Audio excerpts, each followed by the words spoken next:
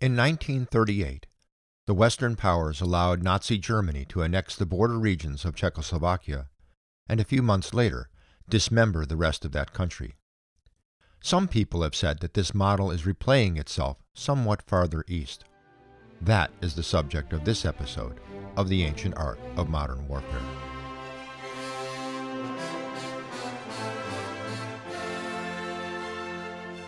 Welcome back to The Ancient Art of Modern Warfare. I'm Chris Mayer, retired U.S. Cavalry Colonel and, at one time anyway, instructor of the U.S. Army's Command and General Staff College. This series of podcasts introduces enduring lessons of war, not so much for those who study war as a profession, but for anyone who wants to fulfill their role as informed citizens in our country's deliberations about war and peace, and particularly now when the world is facing war again. I remember seeing a cartoon once where a character said that it wasn't worthwhile to study for his history class. He said that all we learn from history is that no one learns from history, so why bother? The problem, as I have said before in these podcasts, is that we move forward with blinders. We cannot see where we're going. We can only look through mirrors to see where we have been, and from that to infer where we might be going. And that is kind of my approach to these podcasts. So now for a little history. I'll begin with some background on why some people thought that allowing Germany to occupy the Sudetenland of Czechoslovakia in 1938 was a good idea. Czechoslovakia came into being as a country in 1920.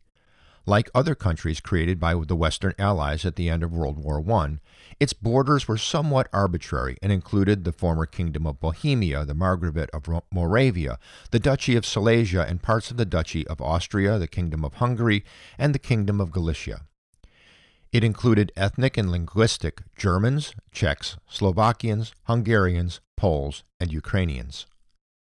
The Sudeten mountain region of Bohemia, or the current Czech Republic, runs along the border between the Czech Republic and Germany. From the Middle Ages to the end of World War II, the population of that region was 90% German.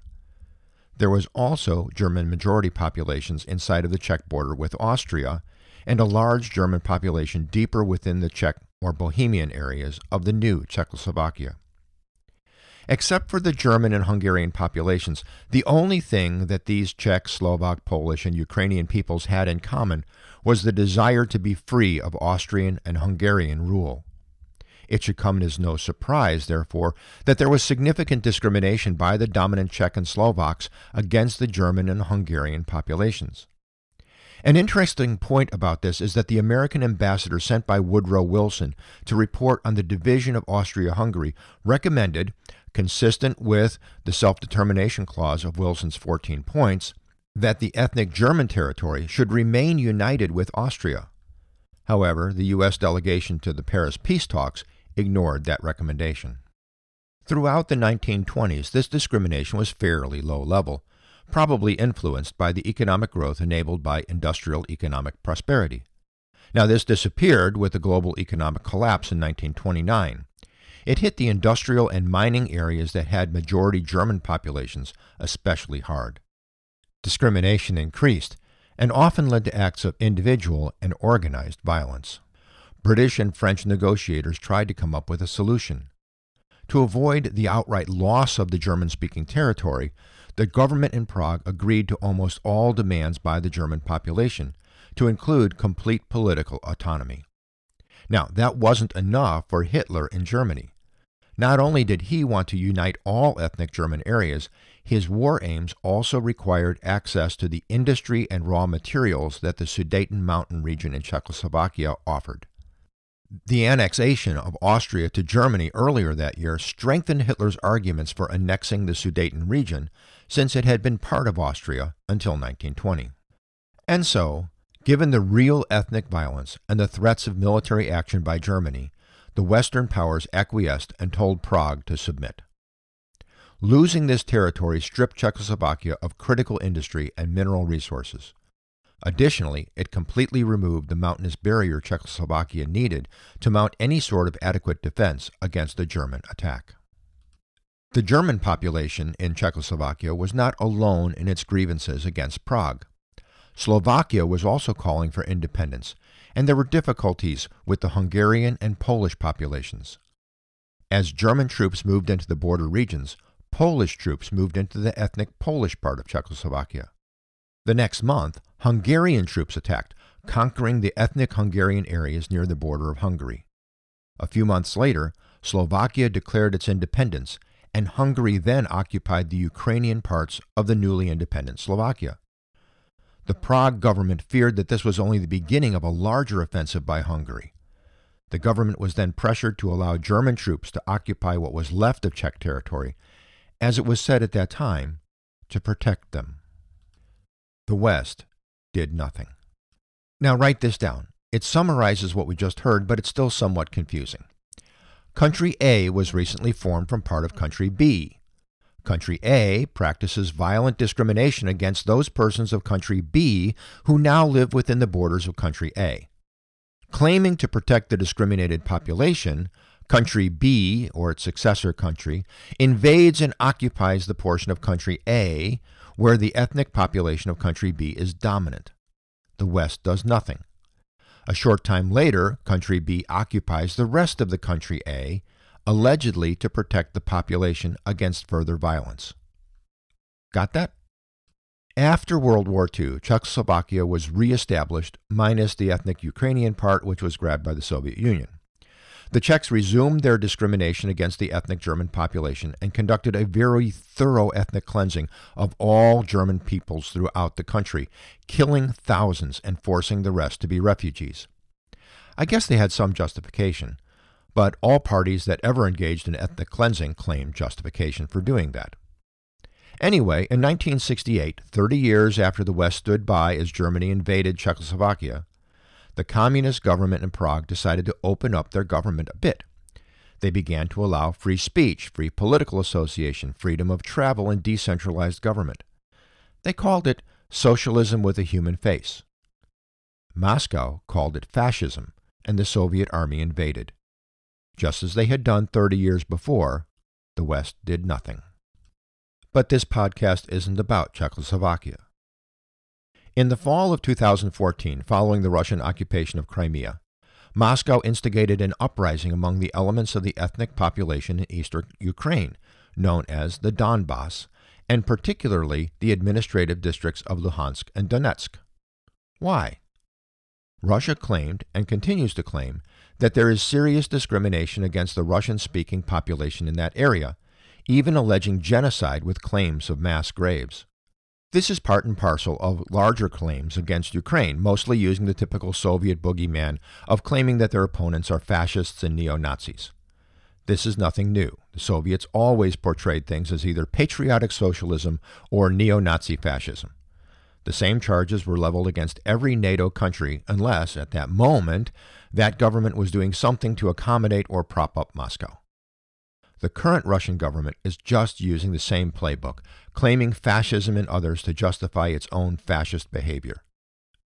So then, is there something more than spurious claims behind Russia's push against Ukraine? The military-industrial complex of the Ukrainian Soviet Socialist Republic was the second largest after the Russian Soviet Federal Republic. At that time, the defense industry in Ukraine employed 2.7 million people, and the former Soviet space program provided jobs for 200,000 Ukrainians. 1/3 of Soviet weapons production was located in Ukraine. The importance of the defense industry continued after the dissolution of the Soviet Union. Ukraine is a major producer of military equipment, including leading-edge tanks, armored personnel carriers, state-of-the-art anti-tank guided missiles, military transport aircraft, optical equipment, and all components necessary for surface-to-air missile complexes. In 2014, Ukraine was the fourth largest arms exporter in the world, and Russia was its biggest customer. In that year, Russian civil and military orders from Ukrainian firms amounted to about $15 billion, making up 8.2% of Ukraine's GDP. Now, that dropped considerably after the invasions of 2014, but as of last year, 20% of Ukraine's military exports still went to Russia. Russian military hardware produced in Ukraine includes 8 different combat and transport aircraft.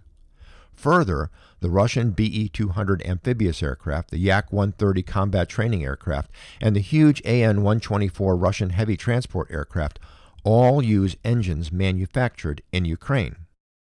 Ukraine also produces the engines for Russian strategic cruise missiles, aircraft tactical missiles, and naval anti-ship missiles. Additionally, Ukraine produces space-capable rockets, satellites, and space research equipment for its own use and export to other countries.